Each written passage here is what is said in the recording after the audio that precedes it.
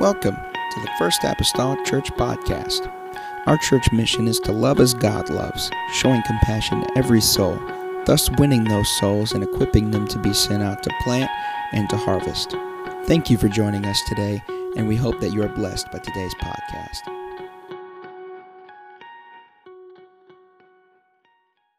That as well.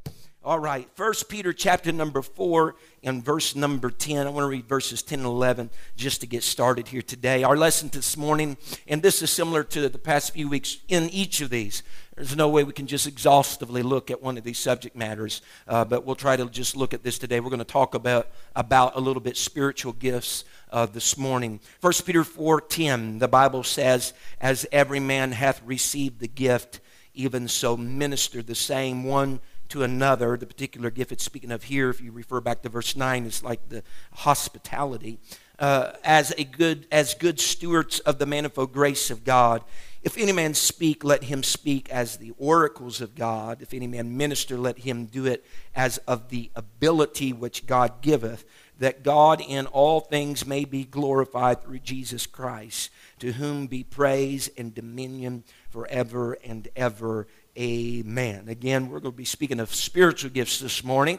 Amen. Let's go to the Lord in prayer. Father, I love you today. God, I'm thankful, Lord Jesus, that you know, God, where we are. God, you know, God, Lord Jesus, what your people have need of. I pray, Lord, you would open our minds and understanding as we consider the subject matter, Lord, of spiritual gifts today. Help us, Lord Jesus, just to, Lord, be moved upon, Lord, by your Spirit. God, that you're able to help us, Lord, that you, Lord Jesus, have given us and allowed us, Lord, to receive the Spirit of the Holy Ghost. But God, there are some gifts of that Spirit, Lord God, that can be in operation in the lives of the people, Lord, to whom, God, that you give it, Lord Jesus, to. In the name of Jesus Christ that I pray, amen and amen. Everybody say amen. Amen. Amen. You may be seated this morning in Jesus' name. Hallelujah. Each person should use basically what this scripture is revealing to us, although it's just speaking about hospitality in certain measures. But every person should use whatever gift that God has given you or that you have received in order to serve others around you. He's not just given the church gifts for the purpose of hoarding them, as it were, or to be able to have the testimony, well, I got this gift from God, but it's for the purpose of being able to serve one another and mankind, fully administering, he says in the scripture, being a good steward of the manifold grace of God, the many facets of the grace of God, using that gift to demonstrate that to one another within the church and people outside of the church. And the grand scheme or theme, if you will, of spiritual gifts is to be led by the Spirit. Spiritual gifts belong to the Spirit. The New Testament church had a very deep expectancy and faith in the Lord Jesus Christ. As a matter of fact, many times what we read in the book of Acts, the Acts of the Apostles, is that they had this expectancy that the Lord was going to go everywhere that they went, and that he would confirm his word with miracles and signs and wonders. The Bible says in Mark 16, verse 20, "And they went forth and preached everywhere, the Lord," here it is again, "the Lord working with them, in tandem with them, and confirming the word with signs following." It was not peculiar then for the preaching or the teaching of the word and then there to be healings or something accompany that, or the blind eyes being given, or different types of signs following that. And it all began in essence there in that upper room of Acts 2 in Jerusalem after the Holy Ghost fell on the day of Pentecost. As a matter of fact, after it fell, the Bible says what happened in that upper room, there being cloven tongues of fire that set up on each of them, and they began to speak in other tongues as the Spirit gave the utterance. The Bible says that in that location and place was noised abroad. And as a result of that being noised abroad, we have thousands of people there at the Feast of Pentecost from different nations, and they come wondering and bewildered. Some were in amazement of what was taking place. And by the end of the day, as it were, additional 3,000 had been added to the church. So I want to say this morning, the Holy Ghost is more than just a gift that you receive, but it's something that wants to operate inside you and through you within the local church and within your individual daily lives and within the lives of your family. Now, there is a distinction. There is a distinction between the gift of the Holy Ghost and the gift of tongues in the Spirit, the spiritual gifts versus the gift of the Holy Ghost. Some may say that speaking in tongues and the gift of the Holy Ghost are not for everyone, saying that the Holy Ghost and speaking in tongues was just for a certain group of people, according to the scriptures of 1 Corinthians chapter number 12. But that's what we're looking at. 1 Corinthians chapter number 12 deal with the spiritual gifts or gifts of the Spirit. And many times they go to verse number 30 of 1 Corinthians 12, ask the question, do all speak with tongues? And it's a rhetorical question in the context of 1 Corinthians 12, speaking of spiritual gifts. And the answer for that particular is no, because what they are referring to is the gift of tongues and interpretation. Do all speak with tongues? No, not everybody has received the gift of giving tongues and having someone interpret. But that is not relating to the gift of the Holy Ghost, where you receive and then you'll speak in tongues. Because we understand what 1 Corinthians chapter 12 is speaking of, because the Bible says in verse number 1, now concerning spiritual gifts. It sets up the context about what 1 Corinthians 12 is going to be about. It's concerning spiritual gifts. He says, brethren, I would not have you ignorant. Just to kind of break things down a little bit, 1 Corinthians chapter 12 is concerning spiritual gifts. 1 Corinthians chapter number 13 is the love chapter. You see everything that's being spoken of love, and it goes back and relates to the spiritual gifts, that though you speak with prophecy or though you speak with the tongues of the angels, if you have not charity or love, then it doesn't profit anything, because the spiritual gifts should operate through a spirit of love. The gifts are not used to hammer people over the head. The spiritual gifts are not used to embarrass people. The spiritual gifts should operate in love. And so if you don't have love, you don't really have a vein for the spiritual gifts to operate in. For that matter, we have in Galatians chapter number 5 the fruits of the Spirit. And there's 9 of them. And we have in 1 Corinthians 12 the gifts of the Spirit, and there is 9 of them. And there is some correlation between the two. And you need both. I like what T.F. Tenney said one time. He said, the gifts, he said, represent the power of Jesus. He said, the fruits are the personality of Jesus. And he says, it's dangerous anytime to come into power without personality.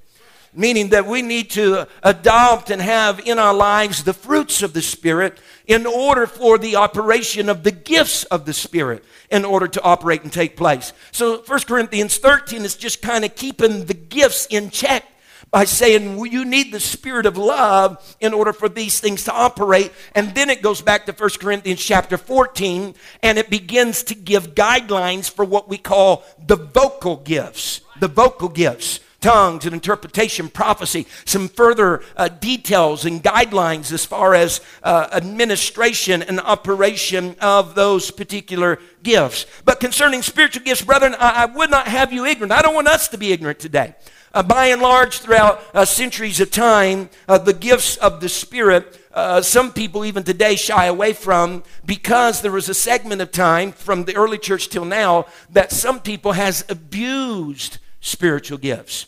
And in doing so, some have not operated in love with the spiritual gifts. And they brought embarrassment, and they have brought with a strong fist things that may have been absolutely true, but the manner in which it was conveyed or how it was handled, whether publicly or privately, was just not proper. And God doesn't smile upon that, folks. Let me tell you, God is a gentleman.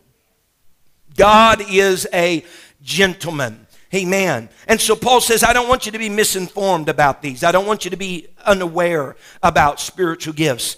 Spiritual gifts are nothing more but various ways that God's Spirit works in our lives. Amen. Special abilities, if you will, that the Holy Ghost gives a person or enables a person with. Spiritual gifts work the same way that work on a spiritual level. They are God working through maybe special talents in order to, and this is important, the gifts of the Spirit are given to edify the church. When you read of the gifts of the Spirit, they're used for the church's edification. All right? They are not for the purpose of replacing God's Word. All right? The problem is you have crusades where all it is a healing crusade. Listen to me. Or a prophecy crusade. All that's well and fine. But the gifts were never intended, according to God's Word, to replace His Word, but to complement His Word.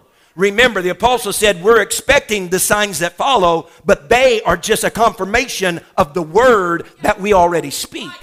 And so, you got to be careful. You need those things for complementing the Word of the Lord Jesus Christ. The Bible says in verse number 4, Sister McGee, of 1 Corinthians 12, it says, now there are diversities of gifts, but by the same Spirit. In other words, there's different kinds of gifts, but by the same Spirit. There are differences of administrations, but by the same Lord. There's different kinds of service and ministry, but by the same Lord. There are diversities of operations, but it is the same God which worketh all in all. So diversities of gifts, differences of administration, diversities of operations. Amen. And then we read in verse number 7, but the manifestation, or if you will, the manifestation of the Spirit is given to every man to profit withal. The manifestation of the Spirit. In other words, whenever a gift is used and it materializes and it manifests itself, it is given to every man to profit withal. Now, it's not saying that every gift is given to every man. It's saying whenever someone within a congregation or a group or setting is used in a gift of the Spirit, the use of that gift is for everybody's profit that's there. Again, it's for the body's edification. It's for everyone's profit in that. And verse number 8 tells us everybody benefits whenever a gift of the Spirit is used properly. Amen. When a tongues interpretation used properly, everybody benefits. When a word of prophecy comes forward, it's for the purpose of profiting people and profiting the Bible, or the Bible believers, let's call them that. Amen. Spiritual gifts are, again, for edification. Spiritual gifts in 1 Corinthians 12 are not for salvation. Not for salvation. They're for edification. The Holy Ghost is for salvation. Spiritual gifts are for edification. Edification.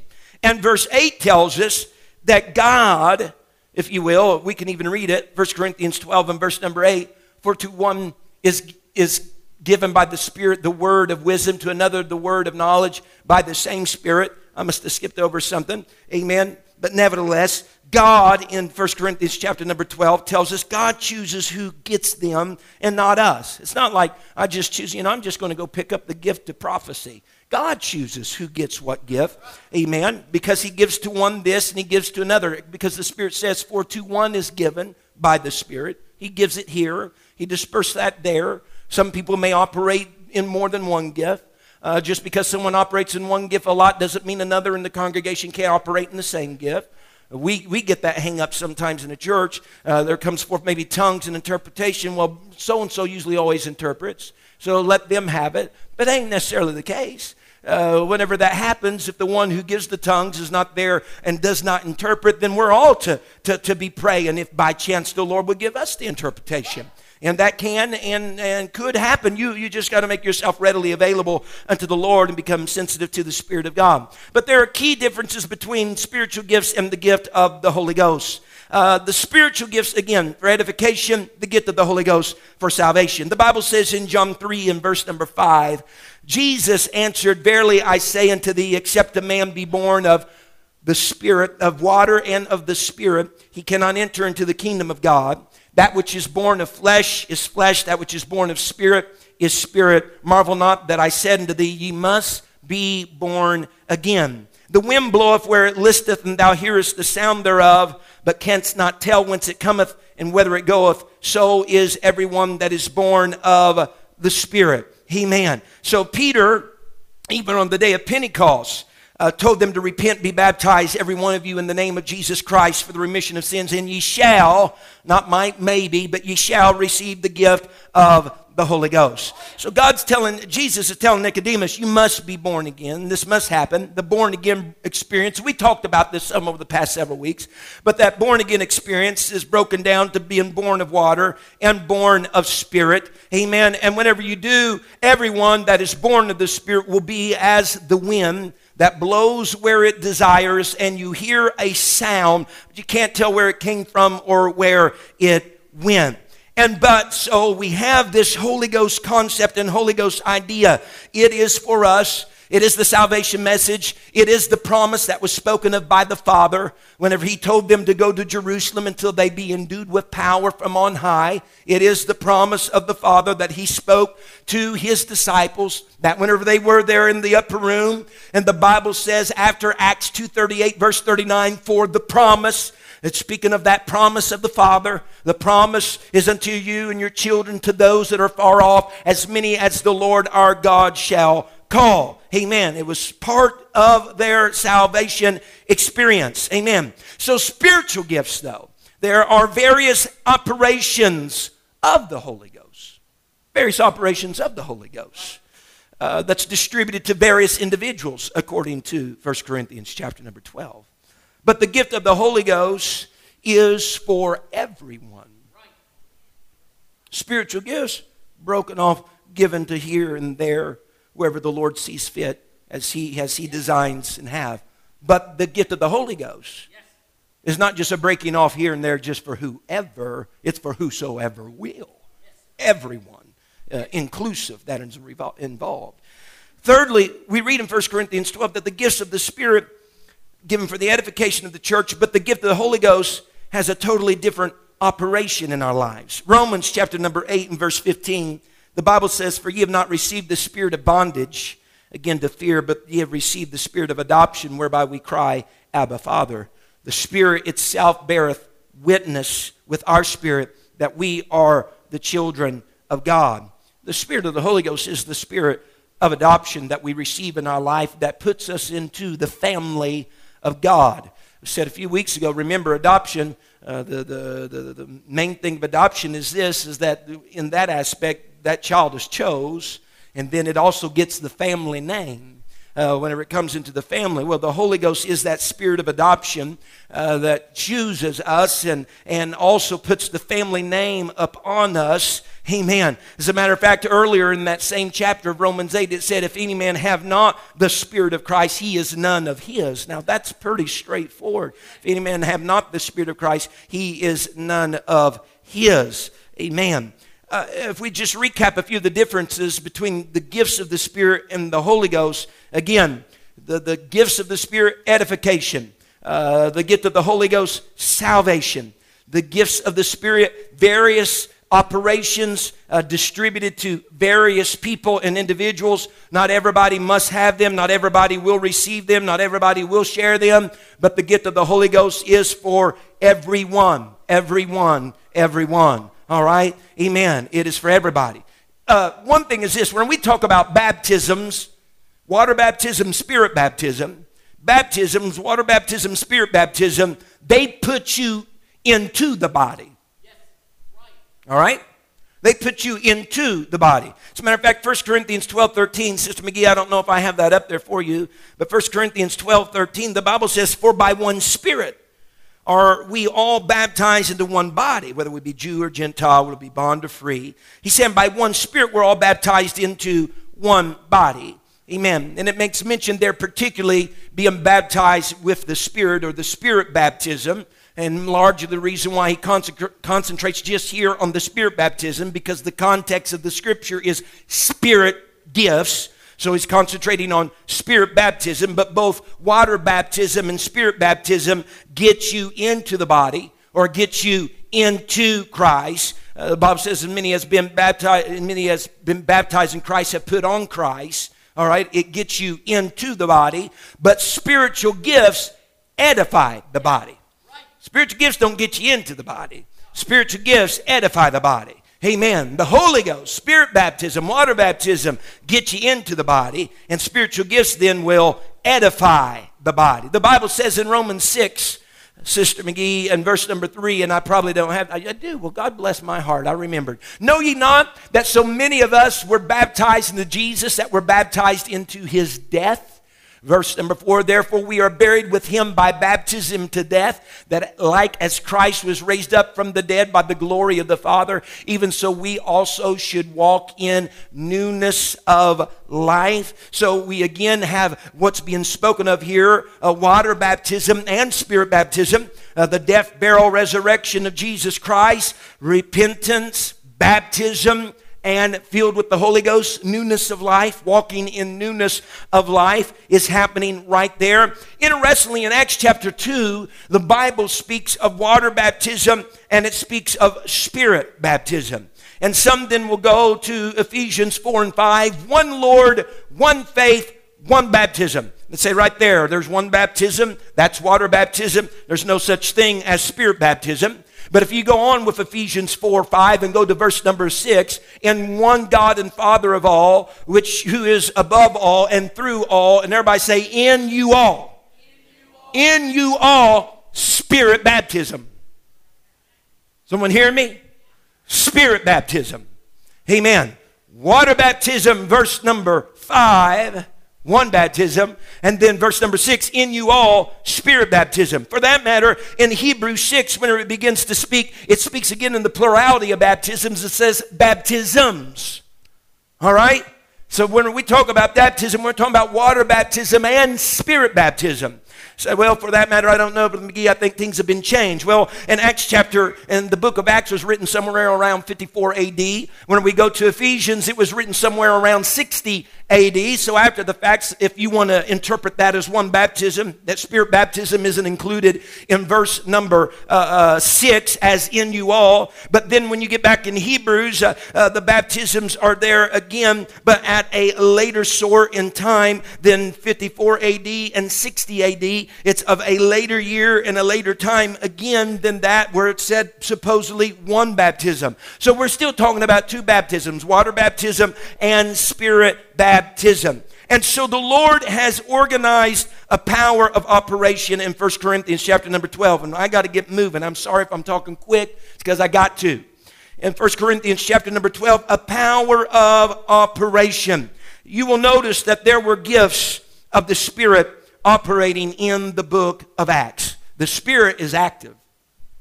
The Spirit is active. In Acts chapter number 3, you read of the apostles using gifts of faith, and miraculous power took place for a man who had been lame above 40 years to walk and leap and praise God, who had been sitting at the gate called Beautiful. In Acts chapter number 4, you read about how the apostles were put in jail overnight for preaching the message of Jesus Christ, and they came and stood before the chief and the elders, and they had a wisdom that they were speaking that was beyond themselves, because the rulers knew these are ignorant and unlearned men, but they said these come with boldness. They're saying some things beyond themselves. They have been with Jesus, the Bible says. They took knowledge of them as a result of that. In Acts chapter number 7, preacher prays, that is Stephen, for the forgiveness of those who are stoning him to death. In Acts chapter number 5 and 12 and 27, there's times where angels are standing by the people of God. In Acts chapter number 9, Saul was struck down on his path to Damascus. Hand of the Lord comes upon him, and he becomes a great apostle. People of all religious backgrounds were baptized in Jesus' name and filled with the Holy Ghost. The Jews in Jerusalem of Acts chapter number 2, Samaritans of Samaria in Acts chapter number 8, Gentiles of Cornelius' house in Acts chapter number 10, even some followers of John the Baptist of Acts chapter 19, those who were of Ephesus. Amen. So there were supernatural events taking place through the New Testament church. The Bible even says in Acts 5 and verse 12, and by the hands of the apostles were many signs and wonders wrought among the people, and they were all with one accord in Solomon's porch, and of the rest durst no man join himself to them, but the people magnified them. They were just amazed. about the signs and wonders and miracles that were taking place in the early church. Verse 14 says, and believers were the more added to the Lord, multitudes both of men and women, insomuch that they brought forth the sick into the streets and laid them on beds and couches, that at the least the shadow of Peter passing by might overshadow some of them. And there came also a multitude out of the cities round about into Jerusalem, bringing sick folks, and them which were vexed with unclean spirits, and they were healed, every one. Now, supernatural power is happening in the New Testament church. I mean, the shadow of the Apostle Peter is going by, and just his shadow that's touching people. People are being healed of their sickness and their disease. Unclean spirits are departing from people who have them. The operation of the Holy Ghost was at work. Amen. That operation is still at work today. That operation is still at work today. But concerning the spiritual gifts, the 9 spiritual gifts of 1 Corinthians 12, they're given for the purpose of edifying, or if you will, building up the church. Building up the church. And they are largely also, in some of their aspects, are for the use of being a testimony to unbelievers. Amen. A testimony to unbelievers. In 1 Corinthians 12 and verse number 8, the Bible speaks of this first gift of the Spirit. And I'm not going to talk of these in order because you can almost categorize the gifts of the Spirit. But we'll look at these first group to be those that the knowledge gifts, or to know supernaturally, if you will, the knowledge gifts. And it says the word of wisdom, or the message of wisdom, wise counsel, wise advice, word of wisdom that will come. And sometimes the word of wisdom is operated whenever someone, it doesn't even have to be in a church setting, but it happens whenever, maybe when it meets with somebody that doesn't know what they should do. Amen. And somebody just gives a word of wisdom that can be shared, that may give somewhat of a direction. For instance, in Acts 6, we understand that the Grecians were being overlooked with the serving of tables, the widows.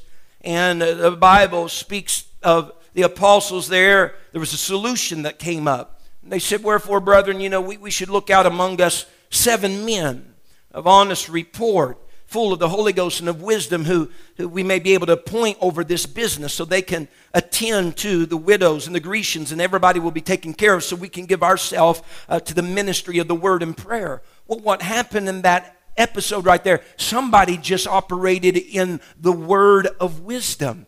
There was a situation that needed some type of solution. Amen. God, no doubt, inspired their heart and mind to come up with a word of, you know what, here's what we need to do. Let's get 7 men that can look over this business, and we can still attend to the business of the ministry of the word and prayer like we need to. That was a word of wisdom. I've had that happen in my life before. That somebody spoke something, and it brought clarity to something that was a little confusion. It brought clarity. And it wasn't like the clouds just came in and it was like, thus saith the Lord. It was just sharing in conversation. A word of wisdom was shared that brought clarity to a situation or to a particular issue in my life that I needed some clearance on, some clarification over. And the Bible speaks also in verse number 8 about a word of knowledge, a message of knowledge, clear understanding, a special gift of knowledge. The word of knowledge comes sometimes with some details that gives confirmation to you about something going on in your life. The word of knowledge gives confirmation. You may already be feeling something or headed a direction, but word of knowledge comes and it's not vague. It's very precise, so that you know that they didn't know, but God did know. And God's using them with certain defined details. And that word of knowledge, information comes, and they're able to share that. And what that does for us then, who are recipients of the word of knowledge, it brings a confirmation about what we were already feeling in our life, or it helps us to deter if it's not in alignment with that.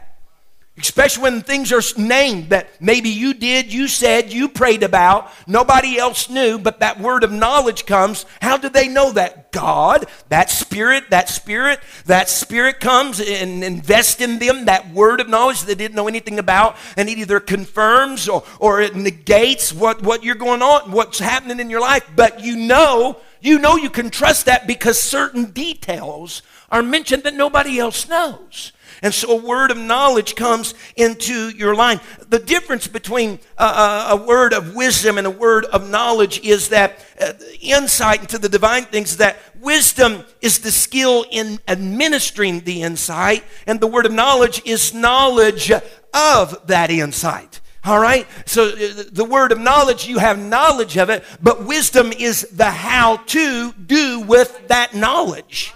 We need wisdom.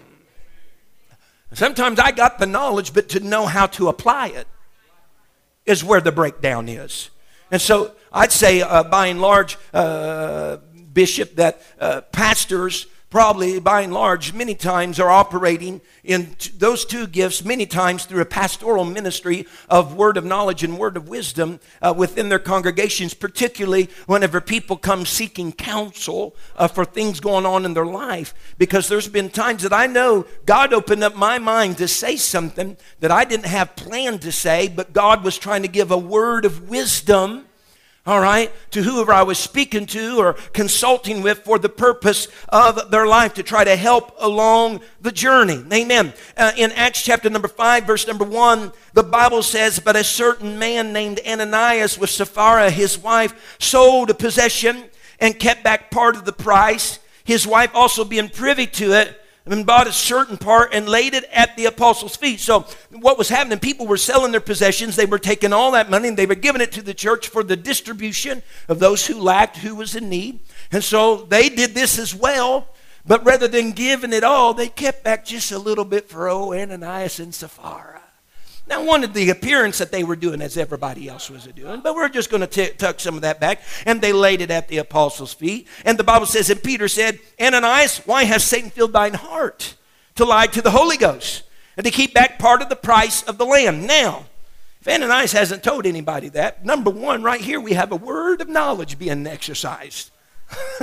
Why are you keeping back a part or a piece of the price of the land? Why it remained? Was it not thine own? After it was sold, was it not thine own power? Why hast thou conceived this thing in thine heart, that thou hast not lied to the men, but unto God? And Ananias, hearing these words, fell down and gave up the ghost, and great fear came up on them all. So here we have, and no one knew anything about this. Is Ananias and Sapphira's thing. They got their own thing going, okay? Going to tuck a little George and a few Benjamin Franklins back in the pocket, and we're going to set that down. We just did the same. And he said, "Hold on. Why have you kept back part?"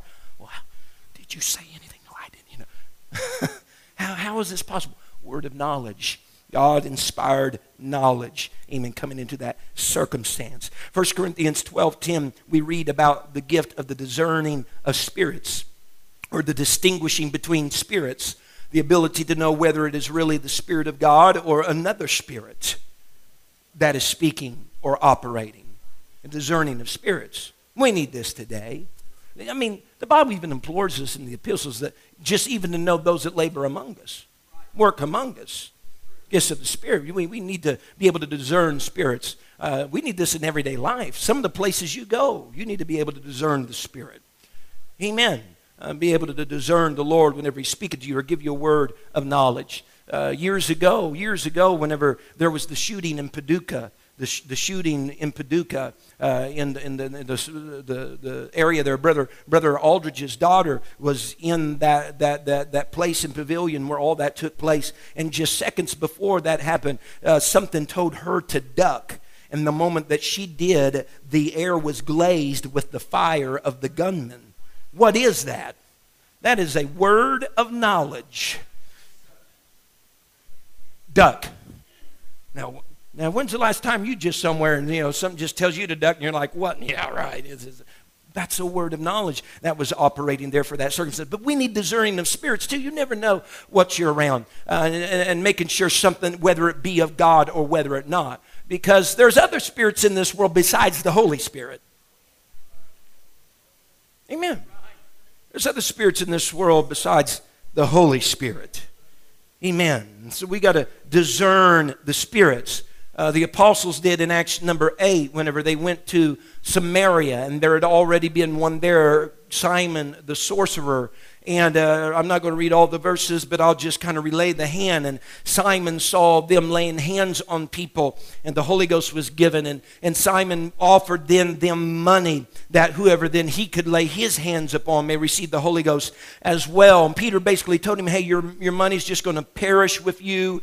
He said, because you basically can't purchase the gift of God with money. You can't do that. And he told Simon, and he said, you have neither part nor lot in this matter. And notice what's Peter told him. He said, your heart is not right in the sight of God. Now, how do you know that, Peter? He was discerning the spirit of Simon, the sorcerer. He said, repent of your wickedness. He said, pray God, perhaps the thoughts of your heart may be forgiven you. He said, because I perceive you're in the gall of bitterness. You're in the gall of bitterness, in the bond of iniquity. You're not quite over what you was involved in with your sorcery here. I'm discerning the spirit here. And so your motive is incorrect. Your motive is not right. And he discerned the spirit and was able to give some direction. He knew that Simon's heart was not right, that he was making this request through wickedness and the gall of bitterness, had the impure motive that was mine. But Peter had a discerning of spirit to know that, to know the difference, whether that was proper or improper. Amen. So we got to be able to discern the Spirit. Know the Spirit of God. How do you know the Spirit of God, Brother McGee? The more time you spend with Him, the more time you'll know His Spirit. Amen. You know certain likes, dislikes, things about your spouse or your significant other because you have spent enough time with them. You have learned and gotten to know that. And so there's certain things maybe that you don't do, you will not buy, or you won't go out to eat at. Why? Because you're conscious and you know your partner. Well, the more time you spend with him, you know when it is him or when it isn't him. As we said before, they used to say, the best way to know the difference in counterfeit money is to keep on familiarizing yourself with the genuine. You don't have to decide all these different counterfeits. The more you keep yourself acquainted with the genuine, you'll know when a counterfeit comes by because you'll be so used and familiar with the genuine. You're like, oh, this isn't right. Years ago, whenever we evangelized and we were at a church and we were praying, there was someone there praying, and all of a sudden they began to speak in tongues. And when they spoke in tongues, it was very, very harsh, very, very almost like in a mad set of tone, this girl did. And we stopped, began to pray for her because our spirits was not checking with what was happening right there. It was almost like in an evil tone, very abrupt and harsh and mean-spirited doing that. And the Bible speaks of his spirit being as a dove that is gentle.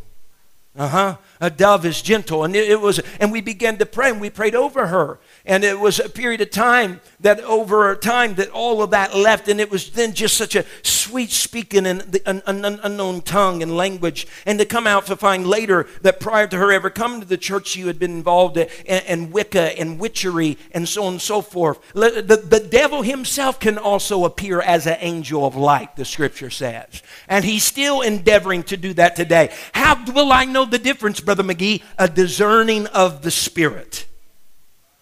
A discerning of the Spirit. Amen. Everything that says it is of God is not of God. You better know them that labor among you. You better be able to discern the Spirit. And that's a gift that's given to some. Amen. And it may come in your life at a particular time when you need it, and you may never use it again. It's just the way that God sees and declares for that to take place or happen. Amen. Going on now with 1 Corinthians 12 and verse number 9. If we talk about gifts of knowledge, these would be gifts of actions, I suppose, or gifts of power. The gift of faith. Simple trust. Simple trust in the Lord. Wonder-working faith. Special faith. For we know by the word of God that all of us have been given a measure, the Bible says, of faith. And part and parcel, our salvation experience comes through and by our faith. All right? This is a a gift of power, of a wonder-working faith. They had a divine certainty within their souls that seems to triumph over everything else.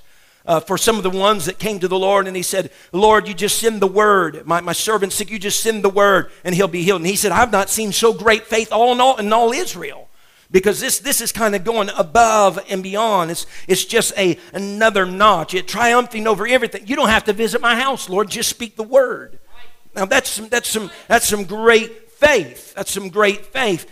Paul and others were on a ship during the storm that would eventually destroy the ship. And Paul, through an action of faith, said, hey, listen, guys, except you abide in the ship, you're not going to be saved. The angel of the Lord has stood by me this night and said, this is the way that it's going to be. And Paul was speaking faith into their lives. I know you're wanting to abandon ship, but it's best if we stay on the ship. And by faith, he told them, it's going to be okay. It's going to be all right. That's operating in the gift of faith. Whenever something comes in your life, let it be a health issue and you feel in your spirit, you're like, this is going to be okay. Everything's going to be all right. That is a spirit and a gift of faith that is operating in your life. Paul told him, he said, be of good cheer. I mean, we have a tempestuous storm here of Euroclydon, the Bible says. But he says, be of good cheer. There's not going to be any loss, just the ship. Be of good cheer. Amen. For I believe God. Paul was demonstrating a gift of faith in that moment. Amen. An action of power of faith. Verse 9 of 1 Corinthians 12, gifts of healing. Power to heal the sick. Now that power is not the person, the power is the spirit that's in the person. Amen. Anybody can pray for the sick. Amen. The Bible particularly calls, James, we should call for the elders of the church, and ministry praise, but anybody can pray for the sick. Amen. You have somebody in your family or something that's sick, please don't tell them, we'll come to church and they'll pray. Pray for them. Come to church at such and such time, and we'll have a time. Just pray for them. Just pray. Anybody can pray for the sick. Amen. Even though that there may have some that have a special gift in the aspect of being able to pray for the sick. Christ, even in his earthly ministry, he was restrained in his praying for the sick sometimes because of the unbelief of the people. The Bible tells us. Amen.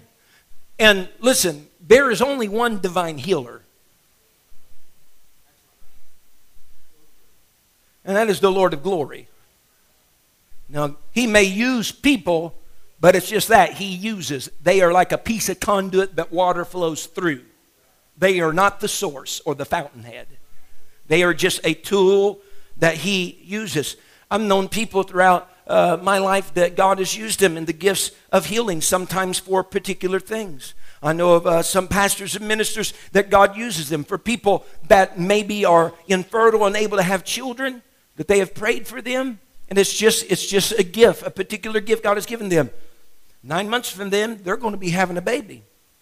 It's just the way God, and God says, the way that I've given to you, just exercise according to your ability. And there's been others that I've known that's had the gift of healing for people that's had cancer or diabetes. Amen. That they just pray over people like that, and God does the work of healing them. Amen. And healing, by and large, many times, when we speak of healing, it's something that takes place over a process of time. Healing takes place over a process of time. Amen. But Jesus, again, did not many mighty works in some of the places he went because of their unbelief. We find an example of the gift of healing in Acts. The Bible says in Acts 5 and verse 12, and by the hands of the apostles were many signs and wonders wrought among the people. And it said later there in verse 16, and they were healed every one. Again, speaking of that shadow of Peter that passed by, healing these different ones that were in need of healing for their physical bodies. Verse number 10 of 1 Corinthians 12, the working of miracles, performing of miracles, acts and power of miracles. Now, a miracle is against the course of nature. A miracle is against the course of nature in all odds. A healing by and large is when the natural course of restoration is operated. A natural course of restoration. But a miracle is against the course of nature. Many times miracles are instantaneous, whereas a healing may be a process of time. a process of time. And not every miracle is a physical item. Well, I know our mind goes that direction, but not every miracle is a physical item. Amen. Sometimes it can be something unseen. We've had people with miracles concerning vehicle accidents. That what could have happened didn't happen. And how did it not happen? That was a miracle. It might not have concerned their physical body, but it concerned keeping them, amen, from something happening to their physical body. All right? And so the Bible says in Acts 19 that God wrought special miracles by the hand of Paul. Miracles were done. Also, if we can go on, look at another category, and they would be the vocal or the speech gifts, the utterance, if you will. In verse number 10, it speaks about the gift of prophecy or proclamation or prophetic insight. Amen. Sometimes it's the gift of interpreting the divine will and purpose of God, the ability to prophesy. For one thing, anytime we stand up here and preach the word of God, the gift of prophecy is in operation. Because this is giving the divine will and purpose of God. All right? But also there are gifts of prophecy, amen, that are used. Spontaneous inspiration comes, amen. And there is a word, some have experienced that. We've had people come through here and preach for us that God has used them in the gifts of prophecy. And within that, though we see words of wisdom and words of knowledge, people just kind of just use a big umbrella and say, well, that's prophecy. But sometimes he's giving you a word of wisdom or a word of knowledge. But being prophetic, the foretelling or the warning of something yet in the future, maybe that has not come about, many times correlates with prophecy. But we've had people like that. We've had the Brother Harris's that's come by, and we have had the escaping my mind right now, the other one, amen. We was going to have Brother Leach come by, but he didn't make it, and we had brother and sister, what were their name? Brother and sister Hurt, that came by, and so on and so forth, that God uses them in that capacity. But again, I want to emphasize, those things are used just to supplement God's word, not to replace God's word, all right? In verse number 5 of 1 Corinthians 14, I would tell ye all spake with tongues, but rather that ye all prophesied. For greater is he that prophesieth than he that speaketh with tongues, except he interpret, that the church may receive edification. That the church may receive edification. Amen. What he is saying is this: if there's tongues with no interpretation, then we lack the edification for the body. Said, but if there is prophecy, prophecy edifies the moment it happens. He said, so the greater gift is prophecy than just speaking in tongues, because when in prophecy there's edification right away. But the only way, though, that would be not the case is when the tongues also have the interpretation, so that we can have the edification for the body of Christ. Amen. In 1 Corinthians 12:10, we have also divers kinds of tongues, or numerous different kinds of tongues, various kinds of tongues. Now, if there's any of the gifts that anybody would probably be somewhat exposed to, it would be the gift of tongues and interpretation. And that happens commonly in the churches. Some of the others happen, you just don't realize they happen. Amen. But tongues and interpretation, we understand whenever these things happen. A supernatural empowerment, if you will, to speak in a language, amen, you don't know, and it's not the gift of the Holy Ghost operating at that time. It's a word coming forth through tongues that needs an interpretation for the edification then of the body of Christ. And sometimes it happens in the way that there comes a hush in the congregation, like a little lull in the spirit. You know something is about to happen. And so you're already anticipating that and revering that in order for those tongues to come forth, and everybody pray that there might be interpretation to happen as well. Amen. Now, it's important to know in 1 Corinthians 14, the Bible speaks whenever you give forth the tongues, pray that ye might be able to interpret. So if you were to give a message in tongues, don't just lollydall off like, well, I did my part, bless God. No. The Bible says, pray that ye, the one who gave the tongues, might be able to interpret. And if not, then we pray, and we're quiet, and we wait upon the Lord.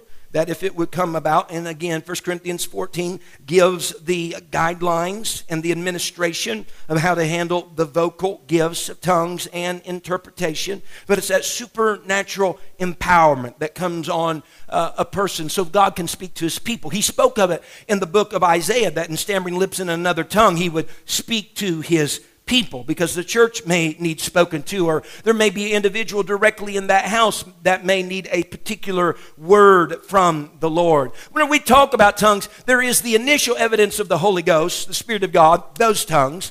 There is the 1 Corinthians 12, the gift, if you will, of divers tongues. And then also in 1 Corinthians 14, we read in the first couple of verses about tongues as a devotion or a personal renewing of the Spirit. Of whenever you're praying, and the Bible says, when you know not what ye ought to pray, pray in the Holy Ghost. Amen. Praying in tongues. And when you do that, God's Spirit is making intercession through you.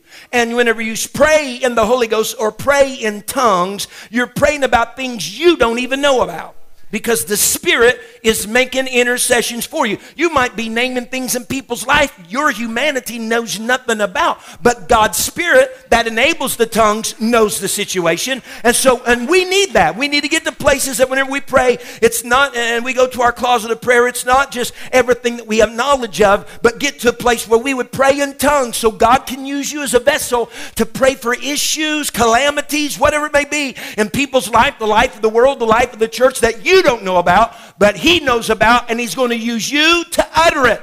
Amen. Amen. Intercessory, as we would call it, intercessory prayer.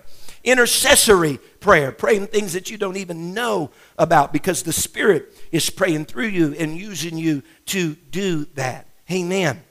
The Bible says in 1 Corinthians 14:4, he that speaketh in an unknown tongue edifieth himself. Paul said in verse 5, I would that all speak with tongues.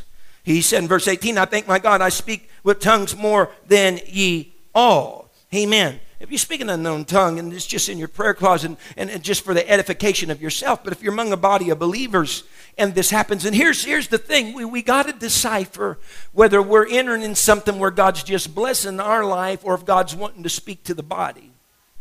Because sometimes there can come, we think every time there's a lull or a hush in a service, then, well, there's going to be a message of tongues. Well, that may not be the case.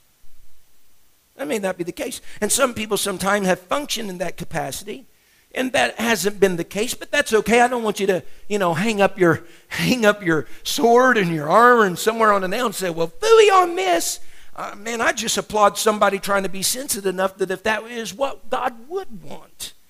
Amen. But we got to watch that. We got to watch that. Just because there's a hush doesn't necessarily mean there's going to be a message in tongues. That's where the discerning of spirits comes in.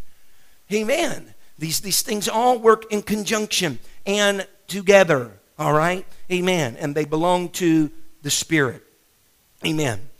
Going on to verse number 5 of 1 Corinthians 14. Speaking in other tongues for the edification of the church. I would that ye all spake with tongues. Here it is again. But rather that ye prophesied. I've read that. For greater is he that prophesieth than he that speaketh with tongues, except that he interpret, that the church may receive edifying. Verse 12 says, even so ye, for as much as ye are zealous of spiritual gifts, seek that ye may excel to the edifying of the church. And that's true. We're zealous to be used in that capacity, but by and large, what we need to concentrate on is that this is going to be for the edification of the body of Christ, the edification of the church. Amen. And then with that, then you have the interpretation of tongues that comes after a tongues message. One may speak in tongues, and that same person may interpret the tongue, or maybe someone else in the church interpret the tongue. Verse 27 of 1 Corinthians 14 tells us that if any man speak an unknown tongue, let it be by two, or at the most, everybody say most, the most by three, and that by course, which the definition of that in the Greek is each in turn. And let one interpret. In other words, we don't need two or three people trying to give a message in tongues at the same time. That's not decent in order as the Bible prescribes, or as 1 Corinthians 14 prescribes. Let it be by course, each in turn. There have been times people give a message in tongues and seemingly there is no interpretation, and then you hear another message. and then maybe it's interpreted, or there isn't. Then there's another message, and then maybe someone interprets. If there is a fourth message, somebody stepped outside of the realm. By most three, and that by course in turn. Amen. And there's the admonition, verse 28, but if there be no interpreter, let him keep silence in the church and let him speak to himself and to God. If you ever wondered, anybody that's new around here ever wondered why we do that? Man, that happened. Everybody just got quiet, That's why. Let them keep silent in the church, all right? Let us keep silent and let him speak to himself and to God, all right? Amen. Only one is to interpret. Only one really is to interpret. If I read Scripture correctly, only one is to interpret, the Bible says. In verse 27, if those by most three, and that by course, and let one interpret. Amen. And so message and touch sometimes have been missed for a few reasons. Sometimes other people not being sensitive to what's going on, they've been interrupted by something else happening in the church. All right? Or someone tried to give an interpretation that wasn't even correct. We could share funny stories about that. And I guess they're funny. I don't know if you really need to pose that as funny, but some funny things about that, but we won't. But again, it's not the end of the world. Okay? It's not the end of the world. We don't want that to become a reoccurrence habit, because what that does is breed confusion, and God's not the author of that.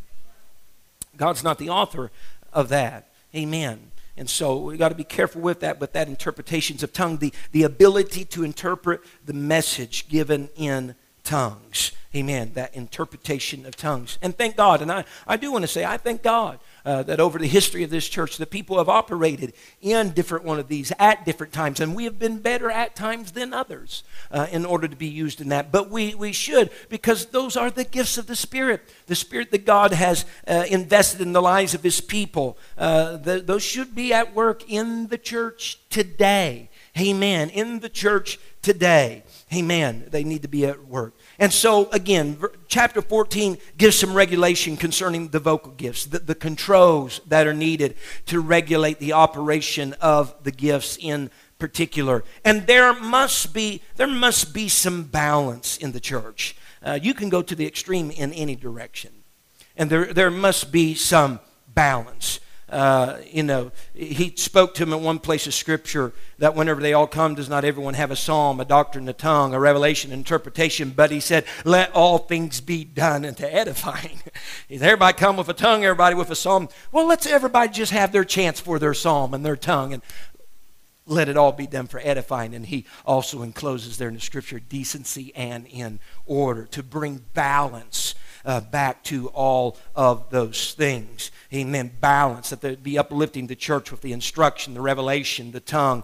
Amen. And notice what he said to kind of start it all off. He said, if any man speak in an unknown tongue. He said, if, meaning we're not going to have tongues and interpretation every service.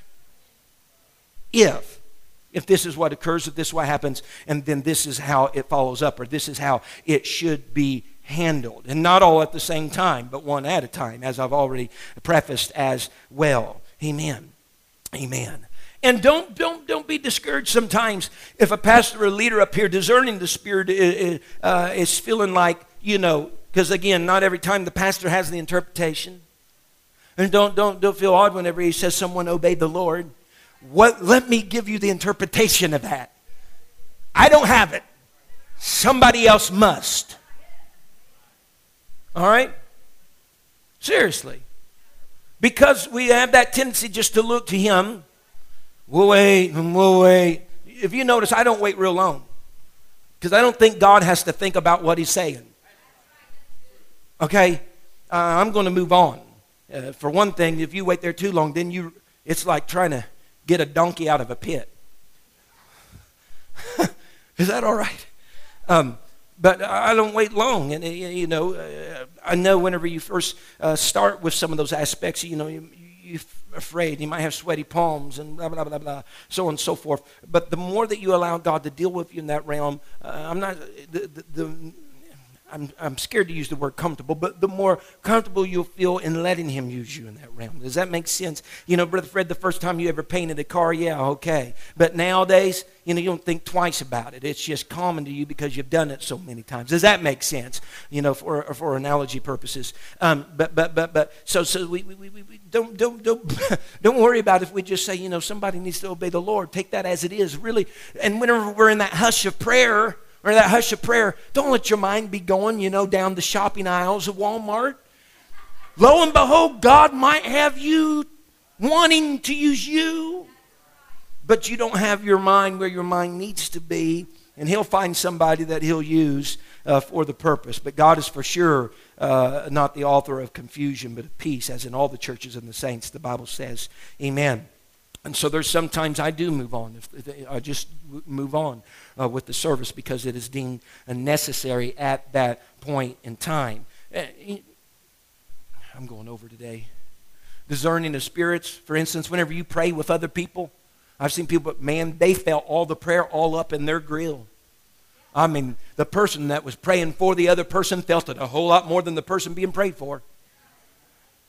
Oh, yeah, I'm telling you, they really felt it coming down. But there wasn't a whole lot going on with the person they were praying for. A good gift of discernment would say, you know what, maybe we just should let this go for now. You already received the Holy Ghost 5 times while you was praying for him. You know, whatever. I'm serious, just a good spirit of discernment, just to know whenever we're not going any further. This is just not the time, and their spirit is not in a receptive mode for this, and we just need to go on. You know, you gotta watch that. And that's the reason sometimes when things like that may be happening, and you might crucify me, I don't know, that I go on and move on. Because I don't exercise in none of the gifts of the Spirit, but the spirit of observation at that moment. And see that we just need to go on. There's some things you don't have to have a gift of the Spirit. Sometimes God gave me the spirit of observation. And we just need to go on. And there's nothing wrong with that. And so just trust whoever God has placed as leadership in your life, to trust that they're doing what God wants to be done, and we're just going to flow with that. And I'll go home and pray some more. Praise God. You know, whatever. Because the thing is, too, with all this, folks, whenever you have outsiders that enter the church and they hear nothing but, for instance, message in tongues and nothing interpreted, that's not beneficial to the unbeliever. It benefits them whenever there's that and then an interpretation that takes place. Because people come in here unlearned and they're unbelievers. The Apostle said, would not even they say that you're mad if you come in doing this thing. But if there's interpretation, so then that brings, they can understand that. It brings then edification to the body and even to them. And so we got to have self-control. The Bible says that the spirits of the prophets are subject to the prophets. So all this thing says, well, I just couldn't hold back. You can. Because there's other times that you should have took a lap and you held back.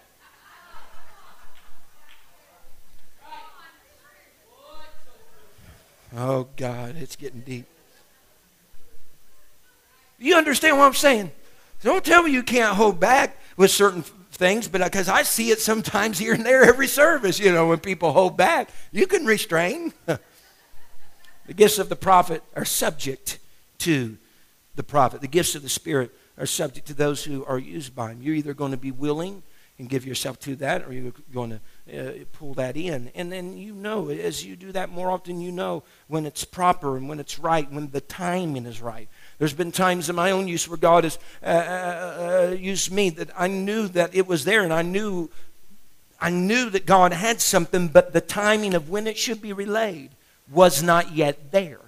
And so we got to be careful not to cast untimely figs. The fig's good, but the timing is wrong. And so you know, God can deal with you. I remember years ago at the old church, sometimes God put something in my spirit during prayer before service.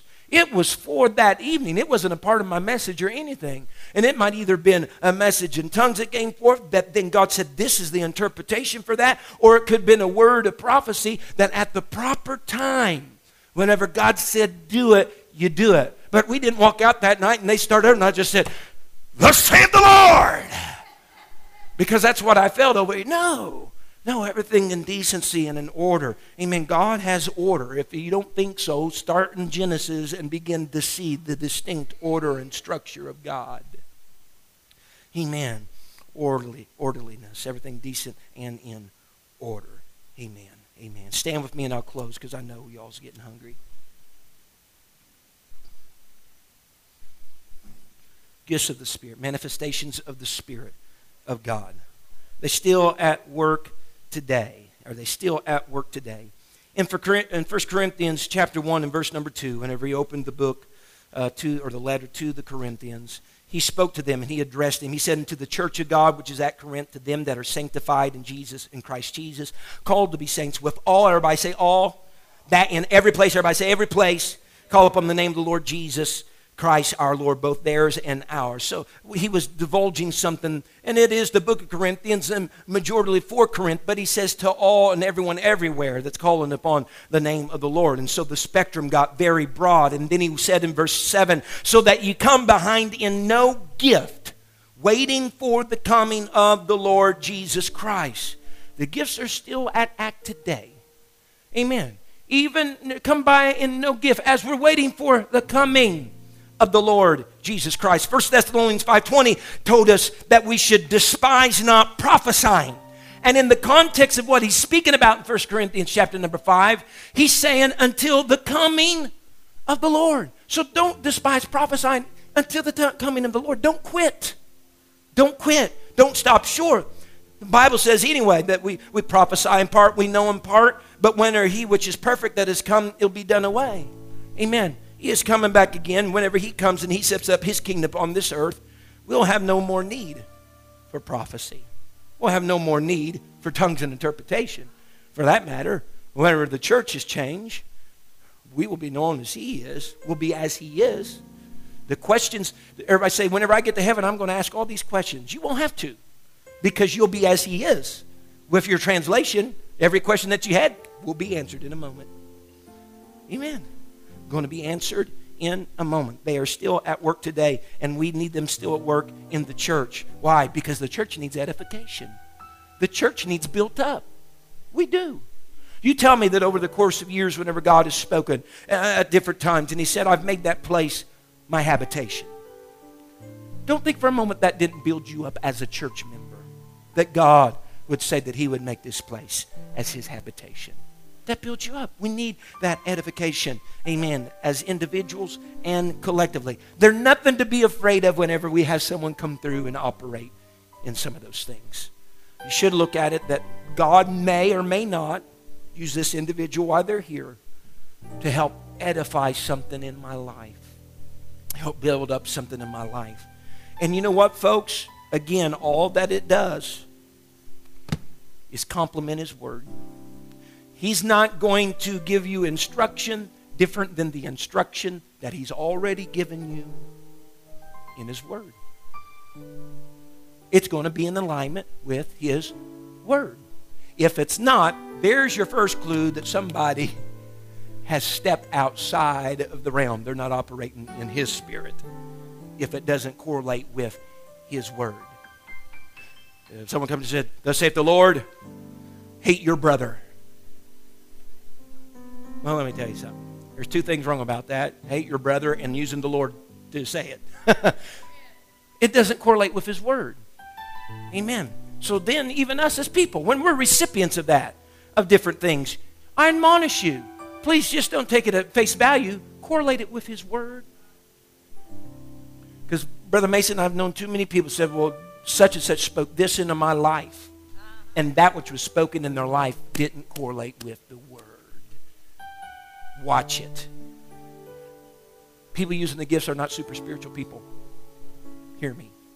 God gives to whoever he wants. They're not super spiritual people. The church at Corinth, look at everything. They had fornication going on. Bunch of immorality that was taking place. If you read Corinthians, taking their brothers and sisters to law, to court, but they lacked in no gift. So super spirituality doesn't necessarily be used in the spirit. Amen? Amen.